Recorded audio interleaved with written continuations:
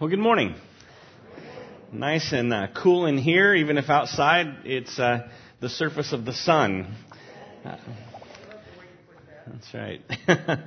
I have some phrases that I'm going to read to you this morning, and I want you to consider what emotions come to your mind when I say these things.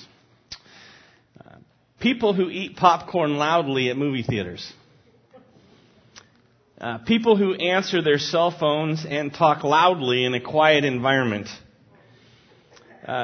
People who interrupt your conversation mid-sentence. You getting any emotions building up yet? This one will. People who pull out in front of you when no one's behind you. Or their close acquaintance, the person who passes you and then turns. All right, any emotions bubbling to the surface yet? Yeah. How about people who show up late when you showed up early? People who aren't polite. For example, you open the door for someone and they just walk by without even acknowledging or thanking you. I'm starting to get agitated. Take it away from people just a little bit. How about bedrooms that are 85 degrees when you're trying to sleep the night before you have to preach? Or just in general, people not giving you your way. I don't know about you, but those are a list of some of the things that aggravate me.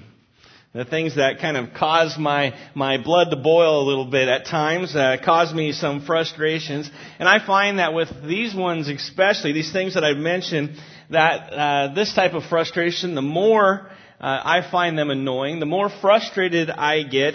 Actually, the more frustrated I get with myself a little bit.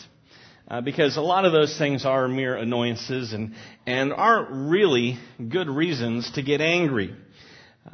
I did a little research and I found some of the causes, main causes beyond just normal frustrations that cause people to be angry. Okay, we all get angry from time to time, and a lot of times it's annoyances, but sometimes it's legitimate anger. For example, here's some top 10 causes of legitimate anger. Hurt, where someone hurts you, where you experience emotional trauma at the hands of someone else. A lot of times that can cause us to become angry. Maybe embarrassment is another one. Embarrassment. We experience shame by our actions or the actions of someone else. For example, maybe as a parent, you get angry when your kids embarrass you. They do something to hurt your family reputation through choices that they make. That causes anger. Another cause of anger, betrayal. Where others we value show us how little we value to them. That can cause us anger. Failure is a cause of anger. We let ourselves down, or we let other people down, or they let us down. Failure is often a cause of anger in our lives. Here's another legitimate one, very legitimate in my opinion, threat. For example, so you feel threatened, and so that fight or flight response takes place inside of you, and so your blood pressure rises, you rise to the occasion, and you get angry in response to a threat. I can tell you a little personal story. I don't consider myself an angry person, though as I studied some of this week, I'm reevaluating that in my own life. However, as a football coach, I have never once gotten a penalty on myself, on the sidelines for things I've said or done to the officials. I almost got kicked out of one game, however, and that was over when I was coaching in Idaho, and one of my players was consistently getting late hit. And so I had asked the officials about it, and I had told them, and I had pointed it out to them several different times, and finally it happened right in front of the white hat, who was the head official, and I lost it. My player was being threatened, and his safety was endangered. He actually got hurt on the play, and it was the closest I've ever gotten to being kicked out of a game. Thankfully, providentially, the referee who was beside me happened to be from my church, and so maybe that wasn't a good thing, but he was able to, he understood and he didn't see it, and so he couldn't do anything about it, but he was able to calm me down. But my player's safety was endangered. I saw a threat that created a lot of anger in me. A couple more. Unreasonable expectations. Either ones that we have towards someone else that they fail to meet, or unreasonable expectations placed upon ourselves that we fail to meet in ourselves. Sometimes that can cause anger. Here's another legitimate one. Injustice. Injustice. Where the defenseless or the underprivileged are abused. And that's a social injustice. That's something that we as Christians should be angry about. Another one, prejudice, kind of along the same line. When others are treated unfairly because of who they are, right? Just because of things that are outside of their control, their race or their sex, that type of situation. Prejudice causes anger. Another one, helplessness. That feeling of being out of control, that there's nothing we can do in a situation can cause anger. Well, as you probably have picked up today, our topic is on anger. In Ephesians chapter 4, verses 17 through 32, which we've been looking at over the last few weeks, at the this, not that, the things that we need to put off, the old self that we need to put off, and the new self that we need to put on, we're going to look at this concept of anger a little bit today. And we're going to see that there are some angers that are legitimate, and there are others that we need to get rid of. And so just as I kind of preface this message, I want us to understand that the anger that I'm mainly going to be dealing with that we put off is that annoyance, frustration, the first list that I mentioned, and what we do with that type of anger, even in the second list that I mentioned. So let's read together from Ephesians chapter 4, verses 17 through 32. So I tell you this, and insist on it in the Lord, that you must no longer live as the Gentiles do in the futility of their thinking. They are darkened in their understanding and separated from the life of God because of the ignorance that is in them due to the hardening of their hearts. Having lost all sensitivity, they have given themselves over to sensuality so as to indulge in every kind of impurity with a continual lust for more. You, however, did not come to know Christ that way. Surely you have heard of him and were taught in him in accordance with the truth that is in Jesus. You were taught with regard to your former way of life to put off your old self, which is being corrupted by its deceitful desires, to be made new in the attitude of your minds, and to put on the new self, created to be like God in true righteousness and holiness. Therefore, each of you must put off falsehood and speak truthfully to his neighbor, for we are all members of one body. In your anger, do not sin. Do not let the sun go down while you are still angry, and do not give the devil a foothold. He who has been stealing must steal no longer, but must work, doing something useful with his own hands, that he may have something to share with those in need. Do not let any unwholesome talk come out of your mouths, but only what is helpful for building others up according to their needs, that it may benefit those who listen. And do not grieve the Holy Spirit of God, with whom you have been sealed for the day of redemption. Get rid of all bitterness and rage and anger, brawling and slander, along with every form of malice. Be kind and compassionate with one another, forgiving each other, just as in Christ God forgave you. Today, as we look at this not that sermon series, we're going to look at verses 26 and 27, which I just read, but I'll repeat just for refresh our minds. It says, in your anger, do not sin. Do not let the sun go down while you are still angry, and do not give the devil a foothold.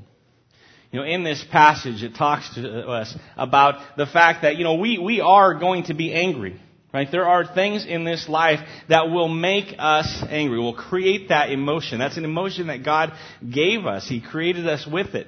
However, what we do with it and what is the cause of it are important in the life of a believer. See, Paul himself experienced anger.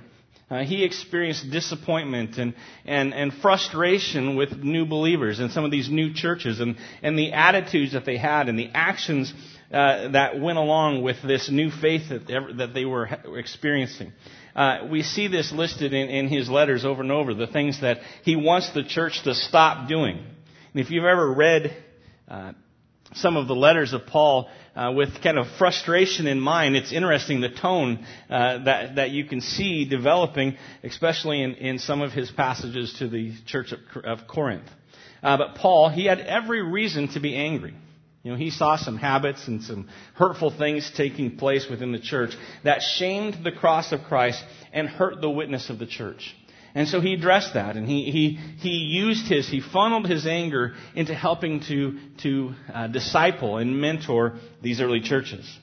Jesus himself experienced anger, and we see that in Matthew chapter 21, when Jesus goes to the temple and he drives out the money changers who have set up their tables and their wares and really taken advantage of people. That was the problem. They were taking advantage of people and making a profit at the cost of people who were trying to offer their sacrifices. And so we see Jesus, in his anger, drive them out of the temple. But his anger was just.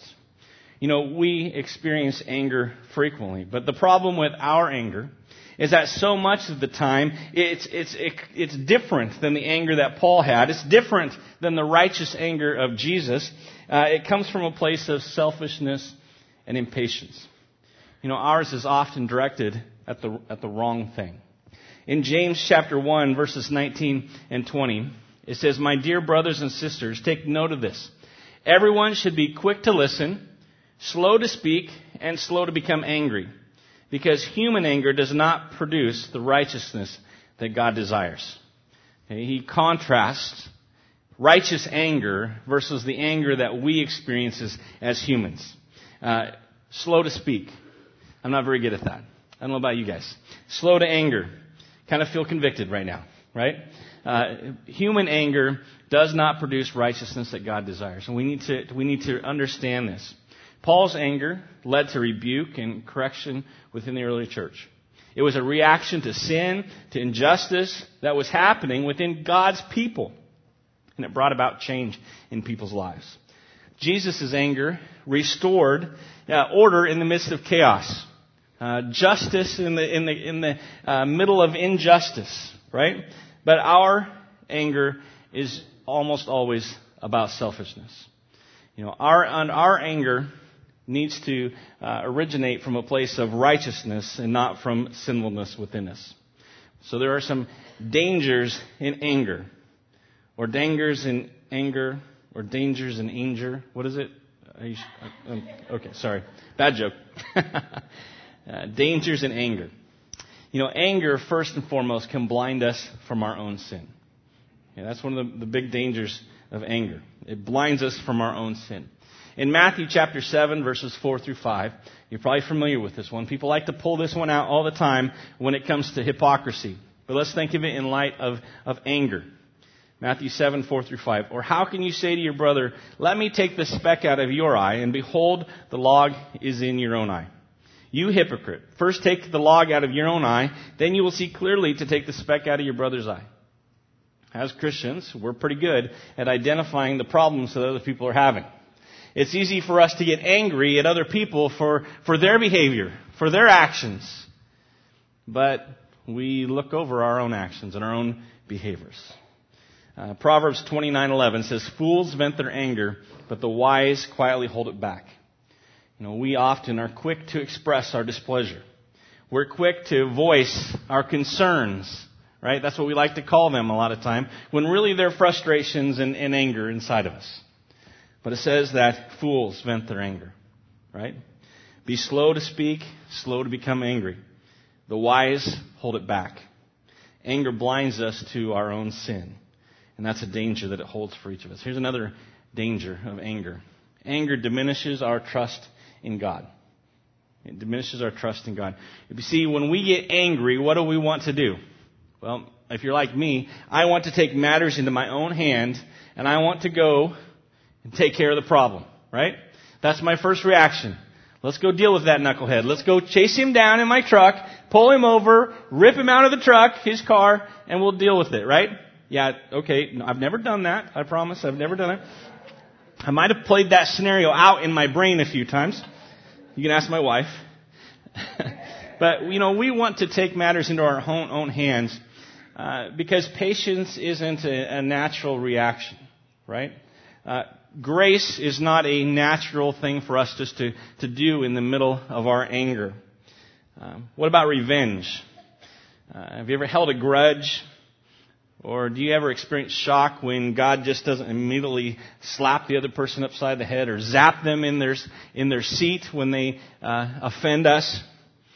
You know, in Proverbs 20:22, it says, "Don't say I will get even for wrong. Wait for the Lord to handle the matter." Again, I don't know about you, but that's hard for me personally. I'll tell you that as I read a lot of these verses this week, this is one of those sermons that it kind of feels like I'm just looking into a mirror, right? That this passage of Scripture is dealing with me. Because I want to get even. I want to get back at someone. I want to settle the score. But that's not what Scripture tells us to do. Wait for the Lord to handle the matter. Or 1 Peter 3:9. Do not repay evil with evil or insult with insult. It's kind of difficult, right? Someone insults you, what do you want to do? Insult them back. Again, take it back to traffic. I don't know why it keeps coming back to traffic with me. Someone cuts me off, what do I want to do? Tailgate them, pass them, and cut them off, right? Give them a little taste of their own medicine.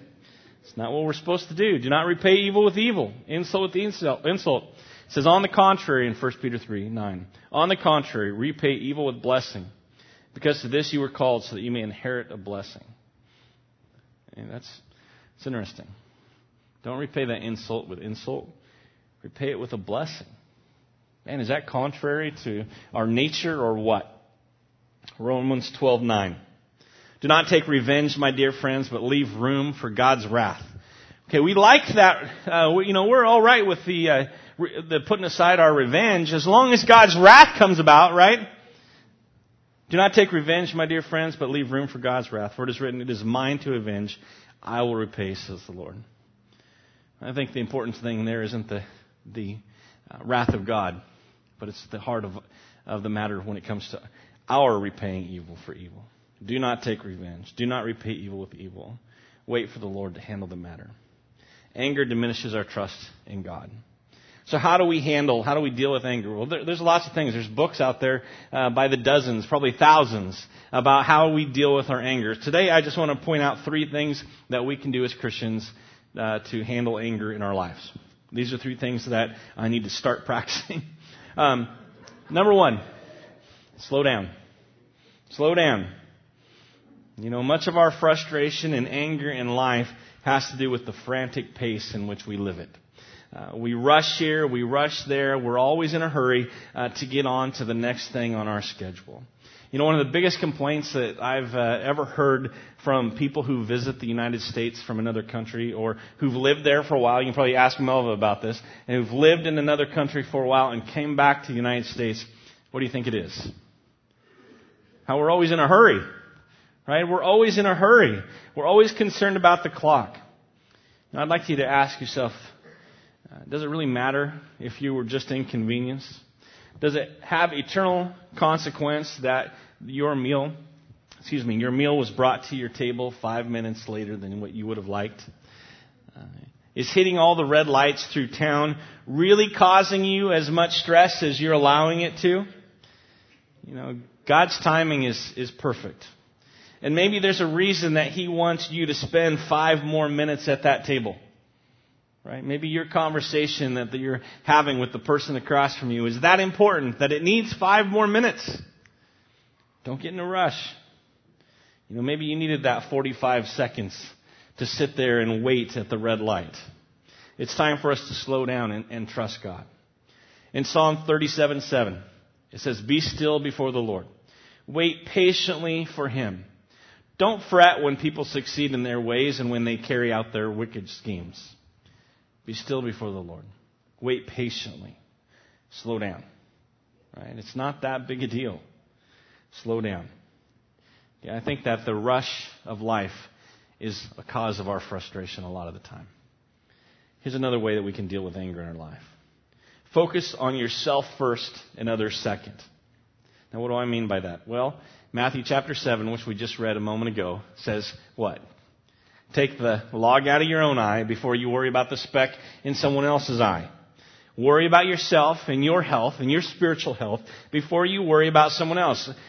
Maybe you've flown recently and you remember this, or you've flown and you just remember this, when the stewardess or steward, this is the men stewards, they give their little explanation at the beginning of the flight, and they say, remain buckled, and if, in case of an emergency, if the oxygen masks drop down, what are you supposed to do? Put it on yourself first, and then put it on the person next to you if they're having trouble. Why? Because in that moment, if they're having trouble and you don't take that moment to put it on yourself, then you're both going to be in trouble, right? So make sure you are capable of receiving oxygen before you worry about the person next to you. Now, that seems kind of contrary maybe sometimes to what we think about. We need to serve other people, right? But it's a matter of safety. Make sure your safety is ensured, then you can help someone else. That's kind of the concept that I'm going for here. In 2 Peter chapter 3, verses 17 through 18, it says this. It says, "Therefore, dear friends, since you have been forewarned, be on guard, so that you may not be carried away by the error of lawlessness and fall from your secure position. But you grow in the grace and knowledge of our Lord and Jesus Christ. To Him be glory both now and forever." Okay? There's a responsibility that each of us have to grow ourselves before we worry too much about someone else. That's something, again, I feel like we struggle with in the church. It's really easy for us to go around and teach everyone to do these things. Right? You need to do this. You need to change that. You need to read this verse because it really applies to your situation, without worrying about our own spiritual health first. You get healthy, and then you worry about someone else's health. Okay, so focus on yourself first and others second. Here's another way that you can deal with anger. Focus on others first and yourself second. You catch that? Focus on yourself, or on others first and yourself second. Now, this may seem in contrast to what I just said, contradictory to what I just said. But here's what I mean by that. Consider others' needs above your own. In Philippians 2 through 4. "Then make my joy complete by being like-minded, having the same love, being one in spirit and of one mind. Do nothing out of selfish ambition or vain conceit. Rather, in humility, value others above yourself. Not looking to your own interests, but each of you to the interest of others." See, it's putting others' interests above our own. It's others being concerned for other people.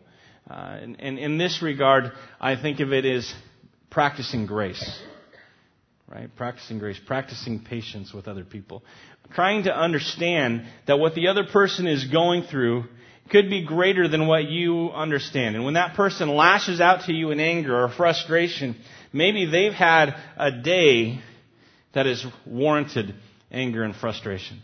Maybe they're going through a season of life that makes their ability to handle maybe simple situations much more complicated. I think I've used this example in the past, but you're at a restaurant and your waitress is absent-minded and distracted and messes up your order a dozen different times, but you don't know what they've gone through. Right? You don't know what she's experiencing, what he's experiencing in his life. Okay, and a little bit of understanding and putting their needs in front of your own goes a long way. I was thinking as I was driving, was it yesterday? 2 days ago, Friday night, my wife and I went down to Eugene. And a truck pulled right out in front of me. And my reaction was probably not the most godly of actions. And I decided to tailgate a truck in my little car. Wasn't very smart. But anyways, I did for a little while. My wife got upset at me. It caused a little bit of tension. And I thought to myself, if Hazel was driving that truck, would I be tailgating them right now? I wouldn't, because I know and I care about Hazel. Right? And I would be understanding and compassionate and forgiving. But I wasn't towards that anonymous truck driver. Right? I didn't consider their needs above our own. In Romans 12:10 it says, "Be devoted to one another in love. Honor one another above yourself." So how can we deal with anger? Well, we think of our own health first before we worry about someone else's health. Right? But we also need to consider other people's needs before our own. What does it really come down to? Well, in this life, we have a lot of opportunity to get angry. We do. Okay? In this church, in this family that we have here at Southside, there are lots of opportunities for us to be angry on a daily basis. You know, there are things that maybe you don't like the song that we sing. Maybe that's making you angry. That's frustrating you. Maybe I preach too long or too short. I like you, if you like that. Maybe you don't like the color of the walls or the design of the stage or the way things are going. Okay, there's lots of opportunities for us to get angry in this life, here at Southside specifically. But we have a choice. And we have this nature inside of us that God is calling us to put off. That old way of handling anger. That old way of getting angry. And to put on a new self of patience and grace. You know, in Romans 12:12 it says, "Be joyful in hope and patient in affliction and faithful in prayer." When we combine a lot of patience and understanding, and we partner that with grace and forgiveness, and we douse it in prayer, it's amazing how the anger fades away. I'd like to end with this. In Colossians 3:13 it says, "Make allowances for each other's faults. Make allowances for each other's faults, and forgive anyone who offends you." Remember this: the Lord forgave you, so you must forgive others. You know, anger is a problem that we all deal with. Some of us are better at suppressing it and burying it down deep, but it's there. And it's not a sinful behavior. Or it's not a sinful emotion. But it can lead to sinful behavior. And that's the choice that we're all faced with today. How are we going to handle it when it presents itself? Let's pray. God, we're so grateful for the forgiveness, the grace, and the patience that you've shown us. God, if all of us had to stand up here and list our sins, we'd be embarrassed and shamed, and we'd probably never want to show our face again. But Father, you know those things, and yet you love us deeply and intimately. And you are still willing to forgive us. You're still willing to send your Son to die for us. And Father, my prayer is that after hearing some of these verses and from you this morning, that we will be willing to show just a minor little percentage of that same grace that you've shown us towards other people. I don't know, Father, if we can ever fully demonstrate grace and forgiveness and patience like you have. But I pray, Father, that every day we'll be growing closer and closer to how you demonstrated those things for us. And with that, we ask these things in Jesus' name. Amen. I'd like to invite our worship team to come forward as we are challenged on a couple take it homes. The first one, memorize 1 Peter 2:24. Let's say it together.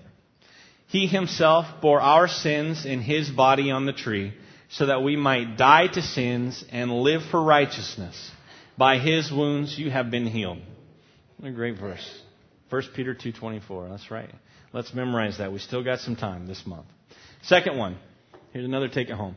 This week, when you find the steam rolling out of your ears, and you will, I want you to take a step back and consider Ephesians 4:26 and what we read this morning, and ask yourself this: how can you be more patient in that moment? How can you demonstrate grace towards whoever is causing or whatever is causing your anger? Then, don't just think about it. Let's put it into practice. Put it into action. I think if we do that, even just one time this week, it's amazing the growth that we'll see in our control of things that frustrate us and things that make us angry. And we can honor God even in the middle of tense situations and an angry emotion.